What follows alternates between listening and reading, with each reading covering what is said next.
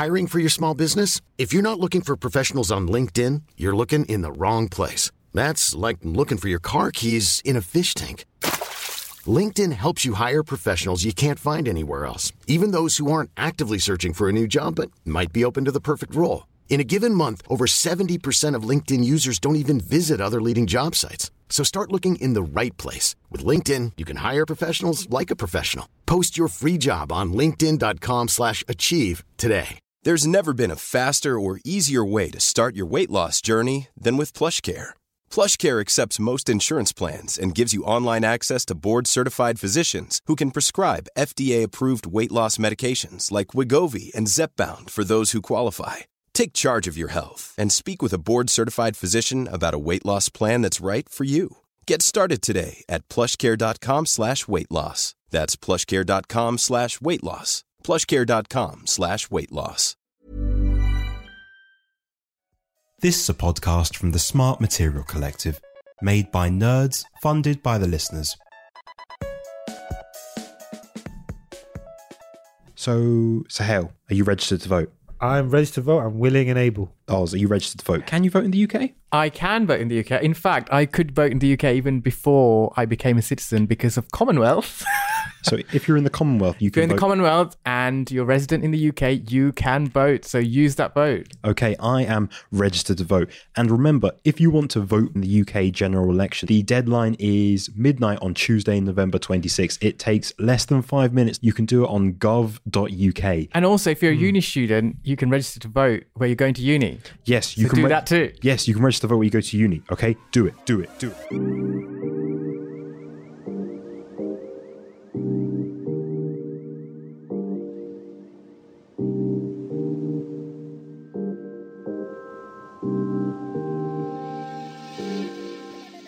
Hello and welcome to Why Aren't You a Doctor Yet? Now, this would be the point where you're probably thinking, why aren't you doing that high energy introduction where you explain that this is a science and tech podcast? Well, I'd like to say, number one, we're allowed to switch things up, mature a little bit. And two, don't hate me. I'm getting this to you in a timely manner. Please. Also, I wanted my PhD in a timely manner. That didn't happen, did it? You don't get everything you want, all right? It's true. It's an important life lesson. Also, I'm very, very, very, very lazy. I don't know if you know this. That's a lie. This guy's actually been working. Well, if anything, Alex and I Listen, it's called effortless superiority, right? Oh. Have you heard of this? I was trying to save your ass, this is what white middle class people do. They have effortless superiority. Do you know what this is? Do you know? Explain. It's basically where you do a lot of shit, but you act like you don't do anything. You never heard of this? All right, can we actually get back to it? I am Alex Lathbridge. I am one of your hosts. On my left, I have Ozzy Ismail. Oz is another one of your hosts. And of course, we're joined by Sahel Patel. Sahel is a journalist. He's an amazing person. He makes brilliant videos for BBC News. And he's explaining to us how the white supremacist power structure works. It's true. Yeah. I know. He knows a lot. He knows a lot. And you're probably wondering, why do Oz and Alex not have a weird long intro where they say two real things and then a third funny thing? It's because Oz and I have both finished our PhDs. Yes. So there's nothing funny anymore. We have no sense of self anymore, And to all the people who are like, is the name of your podcast going to change now? Are you going to call it Why Aren't You a Professor? I'm so funny. You can listen, I'm still not a doctor, so it's technically accurate. So, how have you all been? We haven't been here for a while. Great. I'm currently enjoying unemployment, or as someone in the gym said to me, fun employment. That's true. And I was like, that's so funny. You're a funny person. Yeah. Right. Okay. Better question. What have you been up to, guys? Me, I've been I'm freelancing, so it's basically one small micro step up from being unemployed. It's the same thing, but with more fear. I mean, technically, I'm also freelancing. That's true. Freelancing is a code word for unemployed. Freelancing, as long as you're registered as a freelance person, you're freelancing. It doesn't mean you're actually doing shit. I've been good, man. I've been doing a lot of physio, man. Yeah. I got orthopedic shoes. I'm an old man now. Oh, for real? I've turned 30, Alex. Oh, that's I've right. You 30. turned 30. I got orthopedic shoes, man. This is some real shit. You know? I fucking love them, mate. Yeah, for real? Yeah, settle into that comfort. Old age comfort is great. I love these. Wait for the back pain to set in, man. Yeah, mate, listen, I've already been there, man. Yeah, I've Oz, been there. Oz, I know why you have back pain. Oz, how's your week been? Oh, well, my week has been great. I have been doing wholesome things, like holding my nephew, Oh, taking care of him. oh, Yeah, Basically- if you guys can follow Ozzy on Instagram, Very some cute baby pictures. cute baby action going down. Yeah, yeah, yeah. And aside from that, I've been gigging a bit here and there, gymming a lot, oh yeah. gonna eating say. a lot more. You looking dench. Thanks, because this is an audio medium. You can say that, and people might believe you. goddamn. I've actually lost weight. But I'm mostly straight. But I'm like, yo, Ozzy, see that gym flex going down. yeah, and also I've been doing crazy shit like giving dating advice on the BBC Asian network. Oh yeah, yeah, That's yeah. All right, for everyone that didn't know, since the last time an episode went out, Oz has now become BBC Asian Network's like dating expert. True. That's a He's like stretch. Dr. but Fraser Kane. that's a stretch, but yeah. Yeah, I yeah. have been called upon for my dating experience. I'm concerned that the world now knows that I have I have this reputation for having dating experience, whatever that is. Is that bad? That's like more, I don't know. Well, listen, man, you getting some prime radio action, so it's not a bad thing necessarily, is it? I think suppose, everyone yeah. has bad dating stories. I just feel like the world is slut shaming me. No, do you know what? I feel like you're a very honest and sincere person, and that's actually a good thing, and people can relate to your experiences, and that's not a bad thing, innit? Do you know what I mean? Thank you. Now let's slut shame me. You Look, disgust me.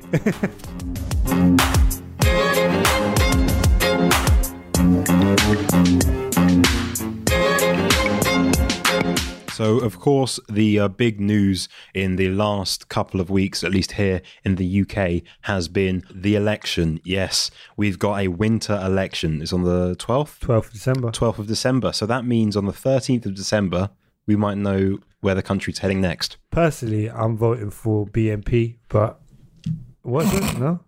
Right. So, oh, geez. So you'll have to have been following British politics for at least 10 years to get that. That's a terrible joke. Get that reference. Wow. Okay. Yeah, cool. That's So who are you guys voting for? no, that's a hipster racist party.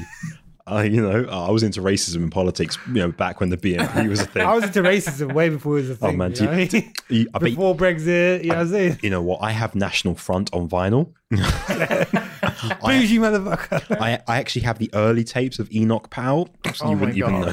No. No, I feel. Do you know you saying that? Actually, I do feel like racism and bigotry has come back in style. Like it's a Oh, weird. really? Huh. I love when you do that voice. I mean, it just never left you guys. That's No, the no, problem, no, isn't it? no. But you know, no, as in especially around this election, I feel like that's a big theme. Around a lot of elections, you look at like places like Spain. They did an exit poll recently. They did elections where the far right made big gains. In that election, and I feel like this could be something for the UK. We'll see what happens. So you look at politics and how politics has changed. And if we look at the American election where Donald Trump was elected, people are saying that a massive facet of that was the power of social media. And it was the power of, they're saying foreign powers using the internet, using social media to sway people. So yeah, that's interesting because recently in the news, you guys have probably seen this, right? Because Facebook have said that they're not going to interfere with any political adverts, whether the advert is telling the truth or not. They're not going to interfere. Whereas Twitter's taken this stance where they're not going to allow political adverts to run. Yeah, I heard about this as well, actually. And in a weird way, I kind of make sense because I feel like Facebook is a place where, how do I say this nicely? More easily swayed people tend to congregate. Whereas Twitter, you have a much more younger, much more well-educated, user base. I feel. Well, I mean, I don't know if you agree, but I think Facebook it's similarly to other platforms like WhatsApp. It's a lot more connected to family and sort of close friends. So I guess with that, you assume that people around you. It's like being in a room with someone. So you assume what they're saying is valid. You trust them more. Whereas Twitter is a place where you put something out there and very quickly you can have 300 people going, "Now you're a fucking idiot, yeah? You're a fucking, I don't know why you even come on Twitter, yeah? Right, take your fucking shit and get it out of there." I feel like 99% of the time is more like pissing in an empty hallway. It's like no one actually like fucking.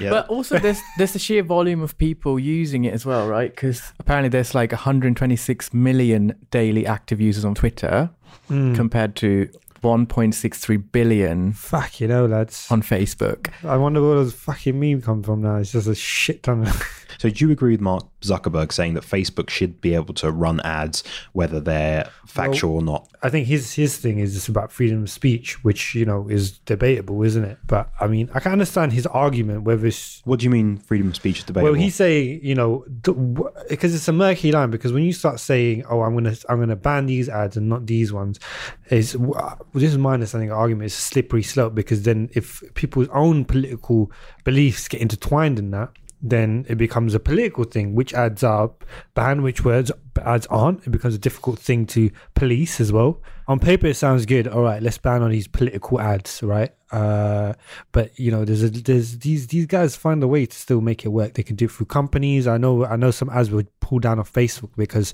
they weren't properly labeled as political ads, and it was done through a company which is linked to a political party. I think the real problem here is the sheer scale of it. Is what we're talking about is not like traditional propaganda that we used to in the past, but like, you know, like the big newspapers that we see, some of the splashes that we've seen in the week up to the first week of the election and before, is looking at computational propaganda, which is propaganda that is done automatically by algorithms, by selecting specific communities using bots. It's like deep disinformation, and it's stuff that we've seen in, you know, I hate to say it, be the Russian boogeyman, but we've seen it in like Russian elections and other autocratic nations where they use these kind of psyops techniques to manipulate the voting population. And I think that's something we really need to be careful about. And obviously there's this report that's come out that's been suppressed until after the elections, which hopefully will shed some light on this. So which report is that? There's a report, it was, I can't remember what committee did it, but it was a report that was looking into, British government report, looking into the role of Russian interference on elections in the UK. And apparently there's this is the one that they've suppressed till after the election. Yeah, it's controversially. So I don't know how much of it is, again, politics, you know, how much what does it implicate people? You know, there's some rumors around it, but I think it doesn't surprise me that, you know, as these tools become more sophisticated, unscrupulous politicians will use them to their advantage, you know. Well, the interesting thing is also the fact that the amount of reach and who it's reaching. I think that's the other thing as well with Facebook saying, no, we're not going to do anything about it. Because like you say, it's a lot of people in your Facebook circle, a lot more close-knit, right? It's not just... I mean, Twitter feels a lot more open than Facebook. So then anything that you're sharing or you're putting out there, people are more likely to buy into it. So, for instance, if I were to say... China is invading Japan. If you put it on Facebook, then I would think, well, I think my first thought would be, it's Alex. I know Alex. So it's unlikely to be fake. But I would still, secondary to that, I would still perhaps factor, if it's something as big as that, I'd be like, I need to go find out what's going on here. Whereas if that had just been randomly posted, like sometimes when people like stuff, it appears on a timeline. If that appeared randomly, I would be like, who's posting this shit? Why are they posting it? Is it real? And I would take a bit more of a skeptical stance on it. And there's some, for instance, in Sri Lanka, when the recent bombings happened, they actually shut down WhatsApp because WhatsApp is known for like people readily share stuff on there, and things like fake news gets readily spread through platforms like WhatsApp. I don't know, it feels more dangerous when you're sharing with a closer circle, because there's like the amplification of belief. Well, I think if you look at it from a psychological perspective, as a psychologist, as understanding human behavior, well, you know, you could say that it's linked to the power of persuasion. What makes someone more persuasive? Well, it could be the argument they're making, but there's other factors involved that affect persuasiveness. It could be a communicator's credibility, their expertise, their trustworthiness, even their attractiveness can make someone more trustworthy to human beings. So it's not as simple as truth and facts. Do you know what I mean? When someone believes something, and I feel that's a big problem. When it comes to propaganda as well, I think Noam Chomsky wrote a really good book about this called Manufacturing Consent. Manji, I'm not reading Chomsky. Yeah, people don't come to this podcast and they're like, you know what, you should go back and you should actually read socio-political theory. No, I say because it's a really small book and it's easy to read and he explains it very well. And it's debatable what he argues, but I mean, he makes some really good points about kind of the systemic biases in the media, you know, which we're a part of ultimately in a way, but the systemic biases in the media. Can we talk about how big this podcast is, that we're now part of the media narrative? But I mean that generally we're all part of the media. Like, you know, social media, you know, since Chomsky wrote that book in 1988, a lot of stuff has changed. We're all part of the media. So and we all amplify that voice. It goes back to our friends, you know, we all amplify systemic biases and understanding, and those get passed down throughout people. If you look at Facebook, for example, political advertising is something that generates a huge amount of ad revenue. It's similar to newspapers in the past. Talking about its topical propaganda, Chomsky argues, you know, that the audience and the readership are actually the products of value to companies and government, and this is why newspapers and media help manufacture consent. Similarly, platforms like Facebook have become the newspapers of the 21st century. They collect information of people, which we've discussed multiple times in this podcast. They collect information of people, and that information is very valuable. It's what makes Facebook such a good business model. So if they were to suddenly go to a lot of these unscrupulous politicians, you can't share your lies on this platform anymore, Facebook will cease to exist. So, you know, I think that's a big part of it. It's a business at the end of the day, you know.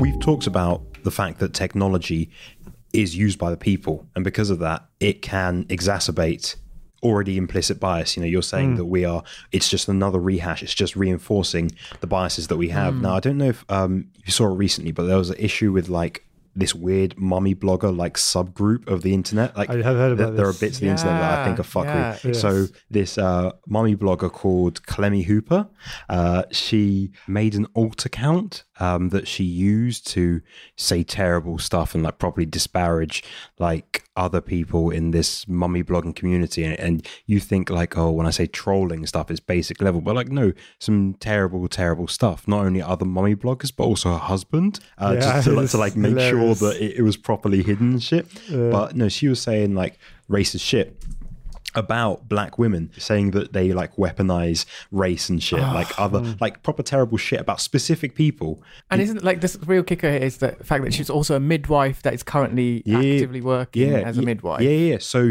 that's what her brand is sort of built off. And through like a person online who's really great, you have to follow. You probably all already follow her, Kelechi Okafor. Yeah. And you know, behind the Say Your Mind pod. Oh my god, amazing. After she put like a massive explainer of what was happening, all of Clemmy's fans like managed to brigade and report her Instagram account. Her Instagram account got taken down. It was later like reinstated, and now so it has been reinstated. Yeah, now she's verified as well. You know, but that shows just how powerful technology and, you know, the swarm use of technology, especially with biases. You know, I'm talking about it in the weird world of like mummy bloggers and, you know, racist white middle class women, but it's classic brigading. It's interesting because I watched this unfold on Twitter initially, and in my mind, when I started seeing the tweets, I was like, this is going to reach the news, and then this is going to become huge. And that's exactly, we watched it unfold. Let's use this Clemmy Hooper situation as a microcosm for the political like group mentality. So how are you going to hate me because I don't know exact political terminology, but like bear with me. So when it comes to like spreading false information, there's two types. There's misinformation and disinformation. Think of them as like the opposing ends of a spectrum. And misinformation is spreading false information sort of unintentionally. And disinformation is actually spreading false information intentionally, very specifically, and that's how I consider this alt account that Clemmy had. She targeted people specifically for an intended result. That is deliberate disinformation. So as a result, it's not her who's received like a massive amount of, I won't say backlash, because she's got backlash, but it's Kelechi who was taken off of Instagram. And being taken off Instagram, at first sight doesn't seem like, oh, it's such a big deal, but people use Instagram for not just, putting photos up, but people use it as part of their work. People use it professionally and stuff. So what's happened there is that Clemmy's actions have been pushed into the light, all right? And a person who is willing to talk about it has been silenced, so opposition has been silenced. And I don't think that's unique. So if that's happening in the world of mummy bloggers, it can happen in the world of politics. It does happen in the world of politics. I think the powerful point you make there is that truth sometimes is not as black and white as you might think, and it can be influenced by public perception, can't it? Exactly. What is truth? That's the question. And it's not just public perception, it's what public want to believe. If society is already biased against black women, society uses technology, these platforms are just going to reinforce the same discrimination that you see. Absolutely. And the other thing as well, we were just talking about how I was saying how I'm likely to believe something that you put out. But in this case, even her husband had no idea she was doing this. Or even Clemmy's husband, who was saying on his Instagram account that he's very disappointed that this happened and he had no idea. Yeah. But then he's right there. So again, it's happening within the same circles, and exactly, he was not. But what's really interesting is now you look at the follow-on. You have places like Galdem who are reporting on this and talking about the anti-black undertones. I say undertones, but it's very clear what's pushing this. And then you have the larger news organizations like The Guardian taking a more straight line, not even more a straight line, just not talking about the racism, not talking about the racial element, all the elements of it that are incredibly important. And so it shows that even when something happens, the coverage of it reflects, it shows who's the readership, who's the writer. It's about public opinion, how that's shaped by various things that are out of control. We've digressed from the point, but this is an example of technology being used and technology swaying the public, how the narrative of the media, of large-scale media like The Guardian and small-scale media like social media, really affects, I guess, the narrative of how we see people. Many of us have those stubborn pounds that seem impossible to lose, no matter how good we eat or how hard we work out. My solution is PlushCare. PlushCare is a leading telehealth provider with doctors who are there for you day and night to partner with you in your weight loss journey. They can prescribe FDA-approved weight loss medications like Wegovy and Zepbound for those who qualify. Plus, they accept most insurance plans. To get started, visit plushcare.com/weightloss. That's plushcare.com/weightloss. Hey, it's Ryan Reynolds, and I'm here with Keith, co-star of my upcoming film, If, only in theaters May 17th. Do you want to tell people the big news? All right, I'll do it. Sign up now and you'll get unlimited for $15 a month and 6 months of Paramount Plus Essential Plan on us. MintMobile.com/switch. Upfront payment of $45 equivalent to $15 per month. Unlimited over 40 gigabytes per month. Face lower speeds. Videos at 480p. Active Mint customers by 531.24 get 6 months of Paramount Plus Essential Plan. Auto renews after 6 months. Offer ends May 31st, 2024. Separate Paramount Plus registration required. Terms and conditions apply if rated PG. Ever catch yourself eating the same flavorless dinner 3 days in a row? Dreaming of something better? Well, HelloFresh is your guilt-free dream come true, baby. It's me, Keke Palmer.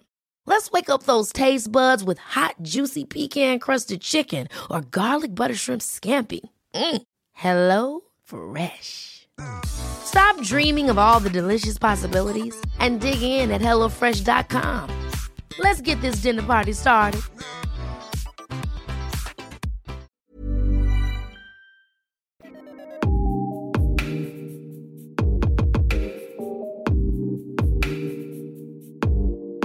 I mean, it's not just the fact that we are heading towards an election as to why we're talking about politics now, and the role of social media and the role of the internet in shaping politics. It's, I think, something a bit more fundamental than that, at least infrastructure-wise. Like, if you could vote electronically instead of having to go vote by post or go in person to vote, would you do that? Would you vote electronically? I don't have a lot of friends, so any excuse to get out of the house. To get out of the house. No, but people. But for real. I 100% would vote electronically. Okay, so why don't we? I think it's a complicated issue, and I want to know the exact details of it. From my understanding, it's linked to just a reluctance to change, isn't it? Or well, there are so many like different views and thoughts about this. I mean, the UK has tried to do this so many times. Every few years, I mean, we've had so many elections recently, right? And there are always think pieces about about potentially doing electronic voting, because it already exists in a few countries around the world, right? Yeah. And I think in 2002, it was the Electoral Commission released this report saying that we would have e-voting as early as like 2008, or the structure's going to be in place. So we're talking about electronic voting for like the main elections, like the prime minister, or like the big elections. Yeah, just replace the paper and pencil voting system that we have right now. And then they thought that by 2011 we were definitely going to have it.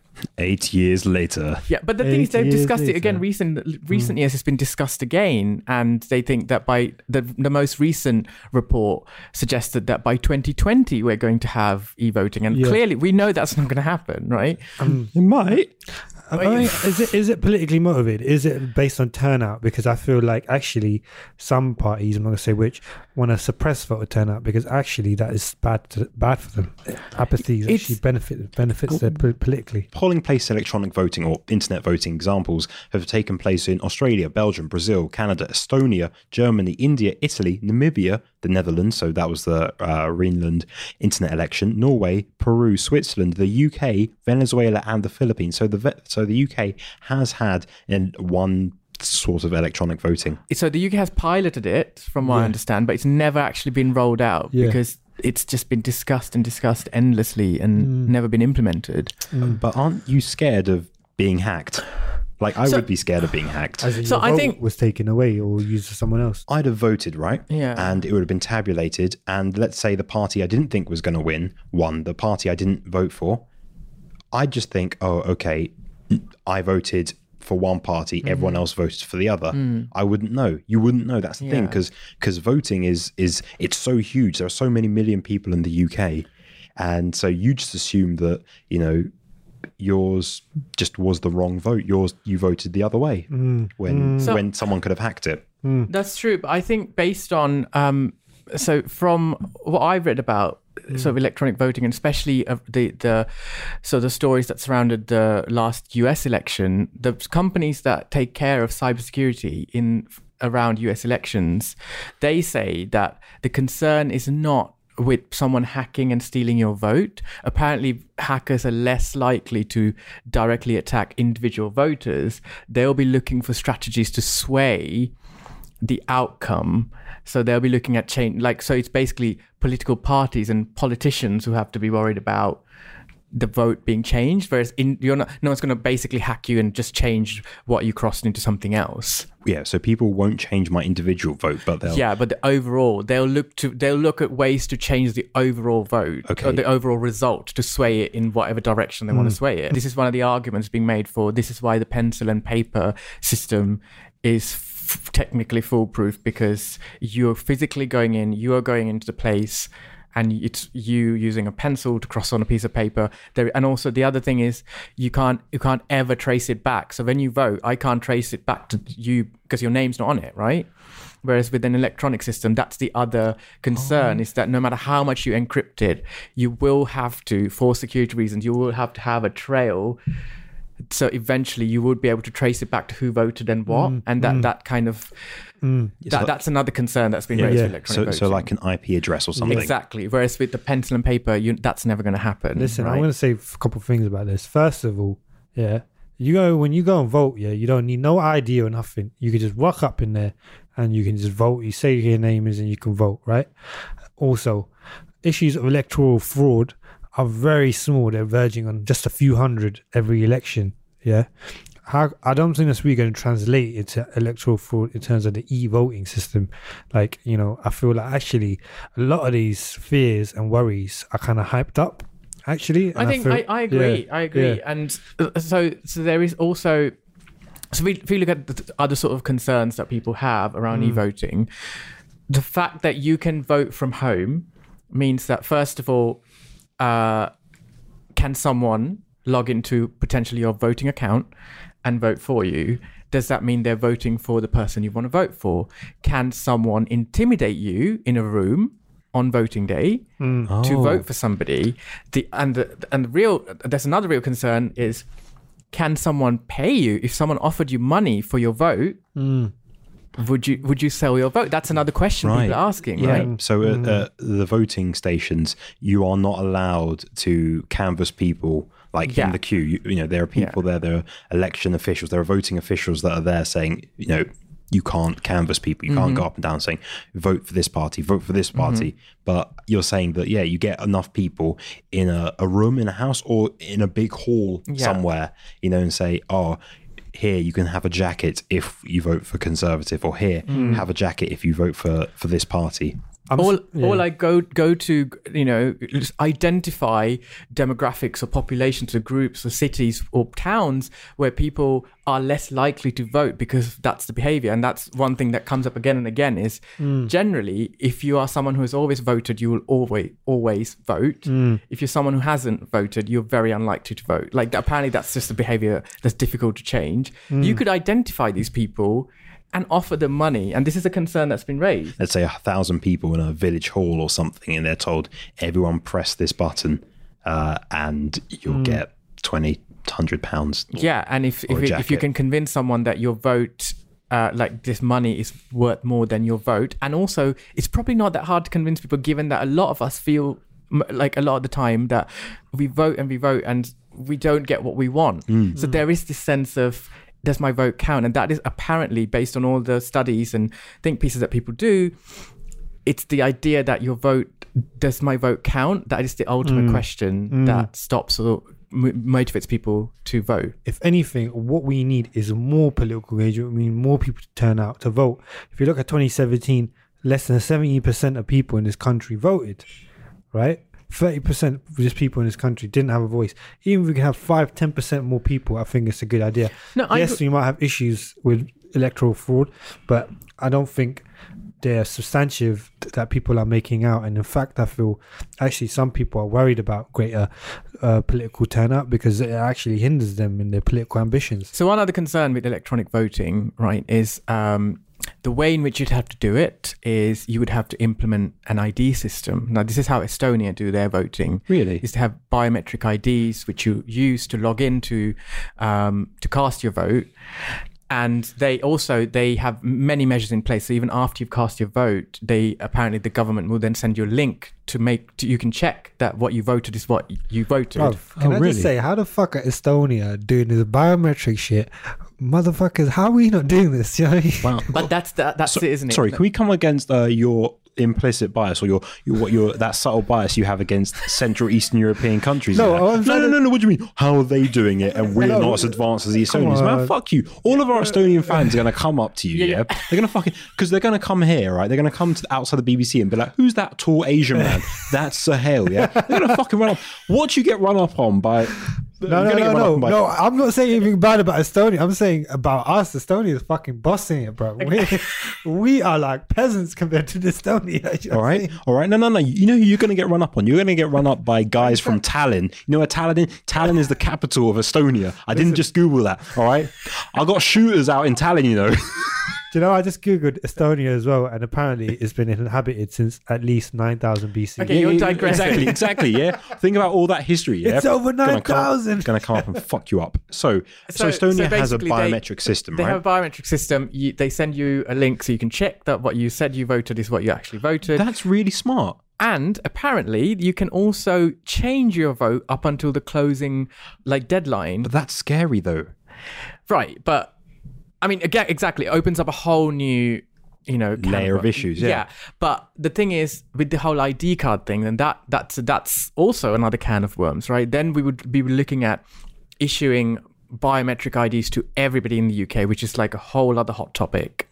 But the ID things it's a big thing because currently to vote, am I right, Sahel, you don't need to have an ID with you? You don't need to have anything. Yeah, but then the idea behind that is like you don't no, if you are someone in the UK, you have the right to vote. You don't have to prove who you are. That is your basic right. And that is why people are very much against, because they trialed the ID thing as well. And, disproportionately with ethnic minorities who were affected by that. Turnout. It's suppressed turnout. Yeah. So I guess you have that balance. The biometric ID system that Estonia have implemented, it becomes easier and a lot more accessible, but at the same time, you lose the anonymity that we have always a trail with voting currently. So that is a trade-off. Yeah. I mean, okay, based on it, would either of you use it? Realistically, would you use it? I would use it. Go back to Ozzy's point, is about having those options there for people. So if you're worried about being coerced, you can go to the place and do your vote privately. If you're not worried and you just want convenience, you can go online and you can do a vote with your biometric ID. If you want that safety there. I think options is the important thing here, really. And some of these fears, I feel, are actually overhyped, and they can exist anyway in the system we have. So why worry about it? And also, I just feel like I know the idea of being able to change your vote does make it sound really wobbly, but take something like Brexit, for example, where it was just yes or no. In that case, if you did have the option to suddenly be like, actually, I want to change my vote, it's not like I'm going to change it to like one of many other parties. In that sort of situation, I just feel like maybe it's useful. Yeah, I feel like this whole reforming the voting system actually needs to come, and I've said this a few times, it needs to come with a whole other draft of legislation to completely overhaul the voting system, introducing things like proportional representation, so we reduce political apathy, people have better democratic accountability. I feel like it's not just one thing, it's a holistic thing. You know what I mean? It's got to be a package. It's got to come together. Better access to information, etc. This is a very good point, because, for example, an electronic voting system, in my mind, would make it, first of all, so much more accessible to the people who cannot physically leave the house for whatever reason to go and cast their vote. Right?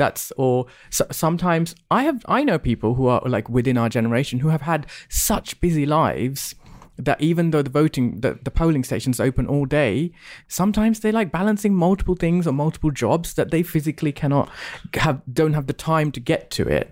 And so things like that would be so much easier if I can just get onto my smartphone, securely log onto something and cast my vote. I think you're right that voter turnout would improve and would change the vote. But there's also people arguing against it, saying that overall voter turnout is not going to improve just because you implement an electronic system. What's going to change voter turnout is the belief that your vote actually counts. So stepping away from the technology, is there something to the psychology of voting and how we vote, or why we vote?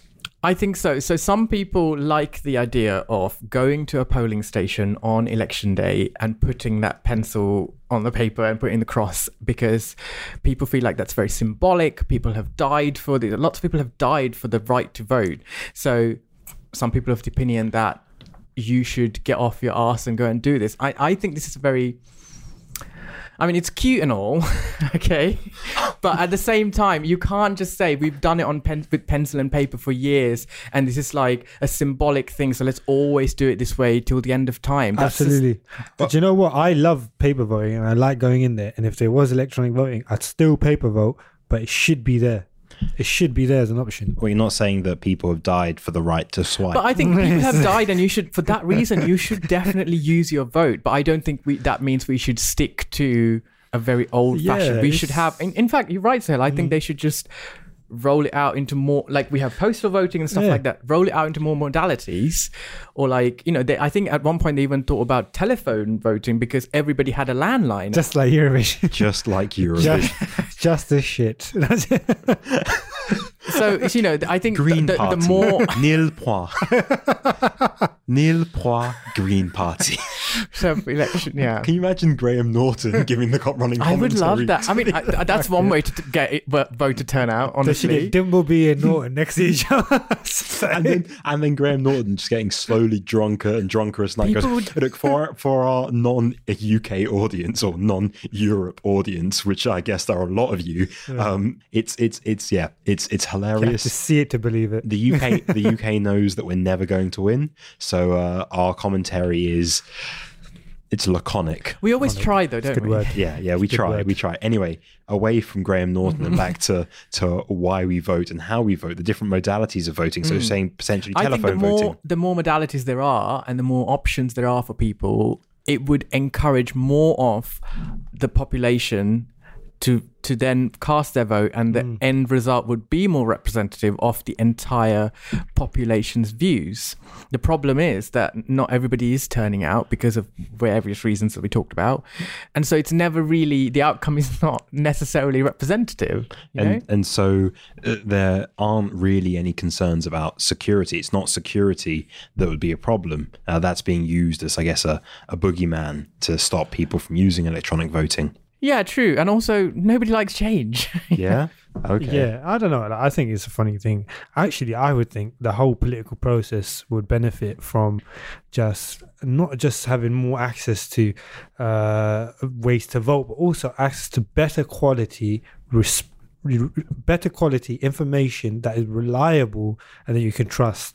And I feel like that's a big problem. And you don't think that social media or our current internet and social media provides that, or is conducive to that? Again, I say read Chomsky's book. I know I'm sounding like a lefty liberal here, but I mean, what I would say is, there is an element of manufactured consent, and that is compounded by our media institutions, and we need to have better access to information to make better informed decisions around who we vote.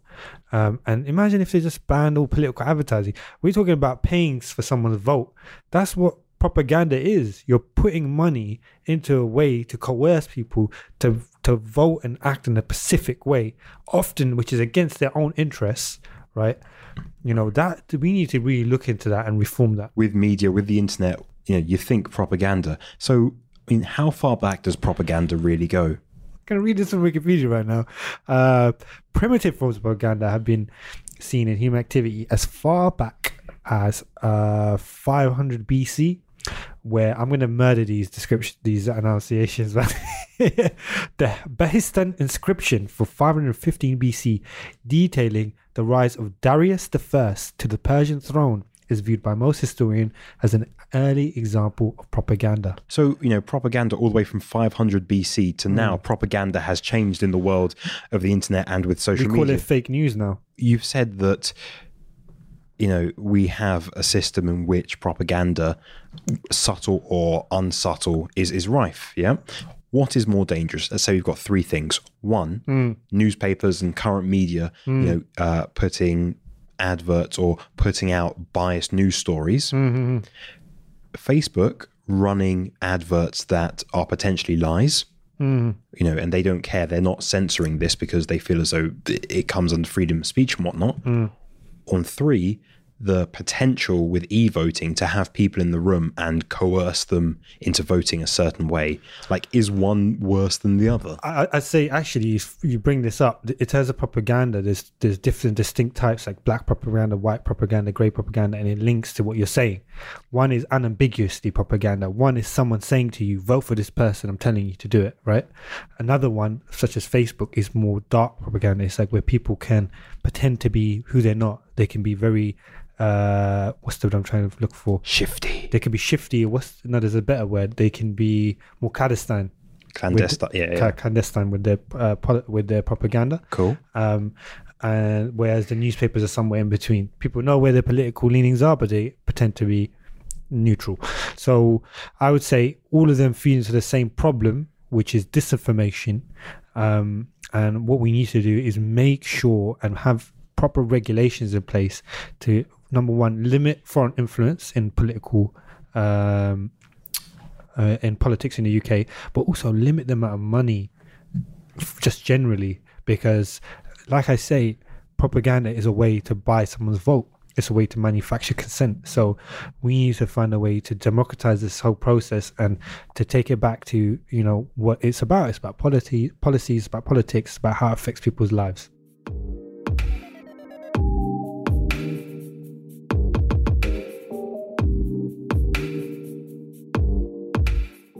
So this would be the point where the episode normally ends.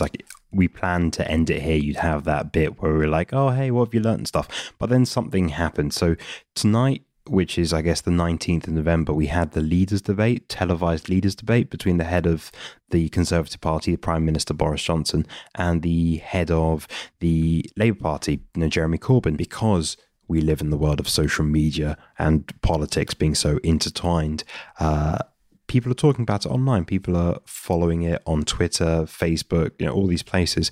And, we have things like independent fact-checking websites like, Full Fact and other ones that are related to like things like BBC. So like Reality Check and The Guardian having fact check, like lots of these things that verify claims made by politicians. So during the debate today, the Conservative Party, they renamed their main media account, which is at CCHQ Press.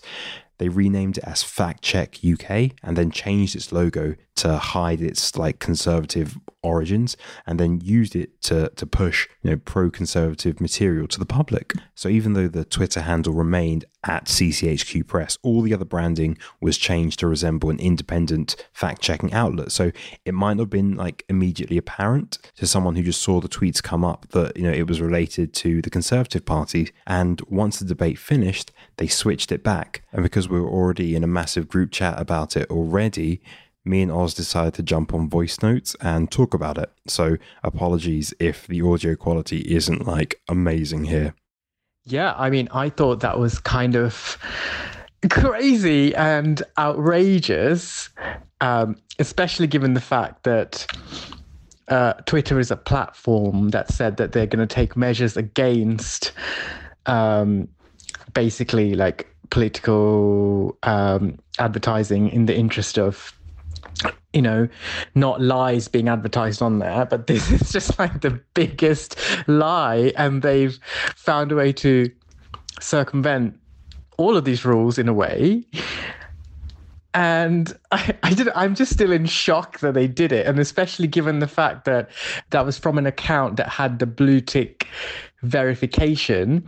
At first glance, anyone looking at it would automatically assume that that's a real fact-checking account, and cleverly it was only done for the duration of the election debate. Yeah, I mean, it doesn't need to be done for a very long time. Like the election debate, just an hour. So as long as they have like that key time during the debate where people will look at it, like, they'll glance at the tweets and not like interrogate the account further, then they're all right. But yeah, like their account is verified, and the fact that they've done this, they did it on purpose. It's being purposely like misrepresenting themselves in order to trick people. It's fuckery. What I would be interested to know is, first of all, how well did it work? Do you think, or do we think that people actually fell for it? And also, second of all, what I'm interested to know is, surely this is such a violation that someone has to get into trouble for this.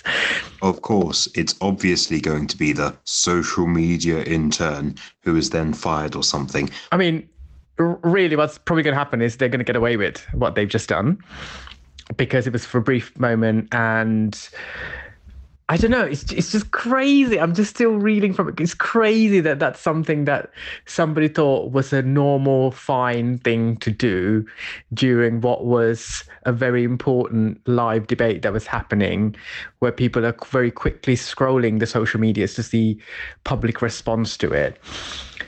It's nuts. And I'm guessing, just based on the sort of what's happening on Twitter now, but just after debate, that a lot of people are kind of taking the piss out of it. Like lots of other people have changed their accounts to Fact Check UK. So I'm guessing that very quickly people are realizing that that account was, in fact, someone was trying to pull a fast one on there. And they initially I thought this is very damaging, but now that people are very quickly catching on to it, I'm wondering if maybe their clever kind of trick didn't work because everyone's cotton onto it, and whether that's, and also how much is that going to affect the way people eventually vote? Because that's the end game, isn't it? People want to try and sway people with false advertising, no matter what approach they take. But I think you saying that, people are taking the piss out of it. Yeah, like looking at it right now, people are changing their names to like Fact Check UK and stuff and tweeting out just random inane stuff. But also you got to remember that this is like our bubble, our social media bubble. And so I was saying that, it probably didn't work because you see lots of people are cottoning onto it. Yeah, we're seeing that, but chances are there are lots of people online who are not seeing that and who aren't seeing all the mocking of it. They're just seeing it and they saw it as like a factual thing. They just saw it as those tweets being factual and they logged off or whatever. So yeah, I think we can mock it now, but it's still it has power. It has power. But also, if you think about the bubble, then the type of people who then follow that specific account, they also are probably within that bubble who are just willing to. I don't know, but I just think if they're not. Maybe not people who could be swayed, or although I could be wrong on that one. Maybe there are people who follow those accounts who could be swayed by what's being posted by, basically what really was the press office of a political party. But however, what my initial frustration with when that happened, because I was like, this shouldn't be, this level of lying should not be allowed in 2019 so publicly and blatantly. I did wonder if this would somehow make it onto news channels. And I actually since have seen one newspaper release an online article about calling it exactly saying what happened. And so that kind of gives me some hope that maybe these things will get called out. I don't know. Well, yeah, that's the thing. This account makes up like one part of someone's social media. There could be someone who follows so many like accounts from multiple categories, all of their interests and stuff, and they might not remember that they followed CCHQ Press, and so when they see it come up they think, oh, okay, they don't like interrogate it further. Also, someone else might just retweet it and they've had it retweeted onto their timeline, and they're not interrogating it further, because they trust the person who retweeted it and stuff. So there's that trust. The Conservatives have intentionally tried to manipulate that because they've changed all their branding to look like a independent fact-checking outlet when they're not. They're playing on the psychology, and they're playing on the platform of social media, like why and how people use social media and stuff. So I'd be interested to see how this plays out, given the fact that Twitter imposed these rules about fake politics being propagated through their medium, and when you look at the response to one of those tweets from that account, a lot of people were saying they were reporting it, and a lot of people have screenshotted the account before they changed it back to the original logo. So I'd actually really be interested to see how this plays out, like tomorrow or over the next few days, whether any action will be taken or whether they've kind of covered themselves enough that nothing will happen. You can call me a cynic, but I think nothing will happen.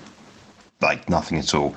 But having said that, the debate has literally just finished. So I guess you're right. We'll see how it's going in the next couple of days. My final question to you, in the spirit of debate and whatnot, how freaked out on a scale of 1 to 10 do you think Suhail and Hannah will be when they wake up tomorrow morning and see these voice notes and find out that the episode is already dropped? So honestly, I think Hannah's response will be, oh God, what have these guys said and done? But then she'll listen to it and she'll be like, oh, okay. And Suhail's response will be, fuck's sake, none of these are sexy messages. So it's quite interesting because at the time of this being finally edited, there has been like some news on this. The Conservative Party chairman James Cleverly defended this. He said that because the Twitter handle remained CCHQ Press, it would have been super clear as to what they were doing. And so he said the decision to actually rebrand the account would have been made by people under his remit and in the party's digital team. So, you know, like Oz maybe said, maybe nothing will change, nothing will come from it. But, you know, newspapers are picking it up. We'll see what happens.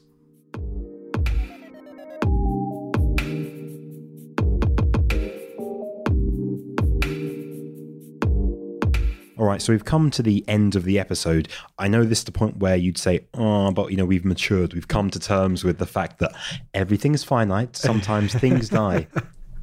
That's so very wise. That's a very deep observation, Alex. Yeah, I like that. I'm applying it here to the podcast. So would you use electronic voting? Would you, with all the things we've spoken about, do you think electronic voting is good in the world of social media, in the world of, you know, fake news, in the world of propaganda, in the world of using the internet to sway people? Do you think electronic voting is right? Would you use it? First question. And do you think that society currently in the UK should use it?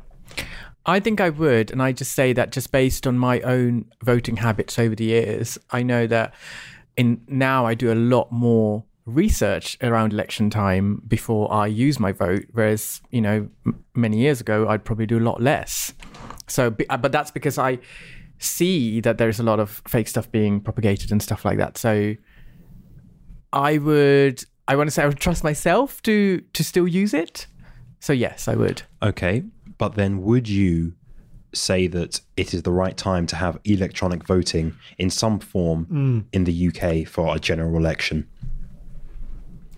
Oh, that's a very hard question, because we are at a time where so much fake news and propaganda is around, and there is, as a result of that, not only are people being swayed to believe the wrong thing or believe something that they never believed in before, or like whatever, but there's also so much...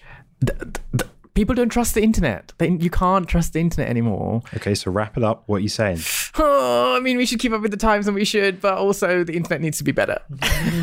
So, Hale, do you think, would you use it first and foremost? I would use it. I would use it. I mean, to be fair, I'm very politically engaged and I follow politics very closely. So I'm one of those people, if they'd fucking make me jump for a ring of fire and, you know, whatever, man, I'll be doing it. To vote? To vote, yeah, I'll be doing it because I'm, you know, politically engaged, right? But for me, I think that actually voter apathy is a huge problem in politics these days.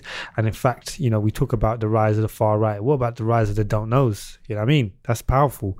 So should the UK implement electronic voting? I think it should have implemented 10 years ago, but as soon as it was possible.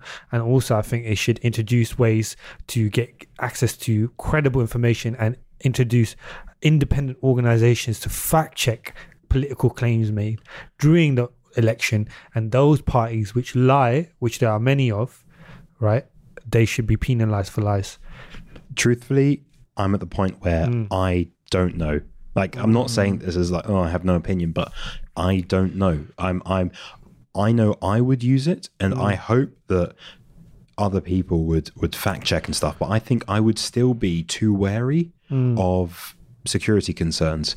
I think I would be too wary of that, even though I know that I can go and vote in a world where someone could very easily open up a box and just change things. You know, we have rules and regulations and you see a physical thing. So in my head, I think, oh, it's perfectly secure, but of course it might not be. Exactly. You've been convinced that that's secure and that the count's always right and there's no, like, very little human error and stuff like that. But you know, it is potentially, it can be abused.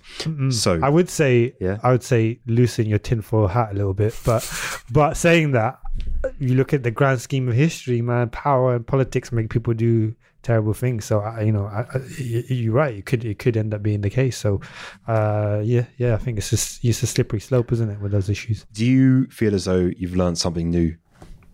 I feel like I've learned something new. Probably because I Wikipedia a lot of shit while we're doing this, but hey, I did my research before I turned up in this building. Listen, I've done my homework. This is fake news. Fake news. I did my homework before every lesson, and that's not going to change. How dare you? I have been your host, Alex Lathbridge. I've been joined by Oz and Sahel.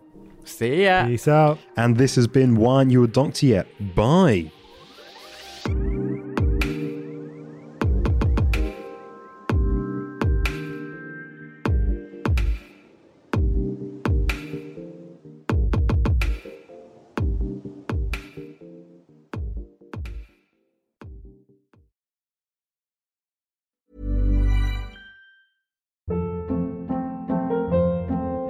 Hold up. What was that? Boring. No flavor. That was as bad as those leftovers you ate all week. Keke Palmer here, and it's time to say hello to something fresh and guilt-free. Hello Fresh. Jazz up dinner with pecan-crusted chicken or garlic butter shrimp scampi. Now that's music to my mouth. Hello Fresh. Let's get this dinner party started. Discover all the delicious possibilities at hellofresh.com.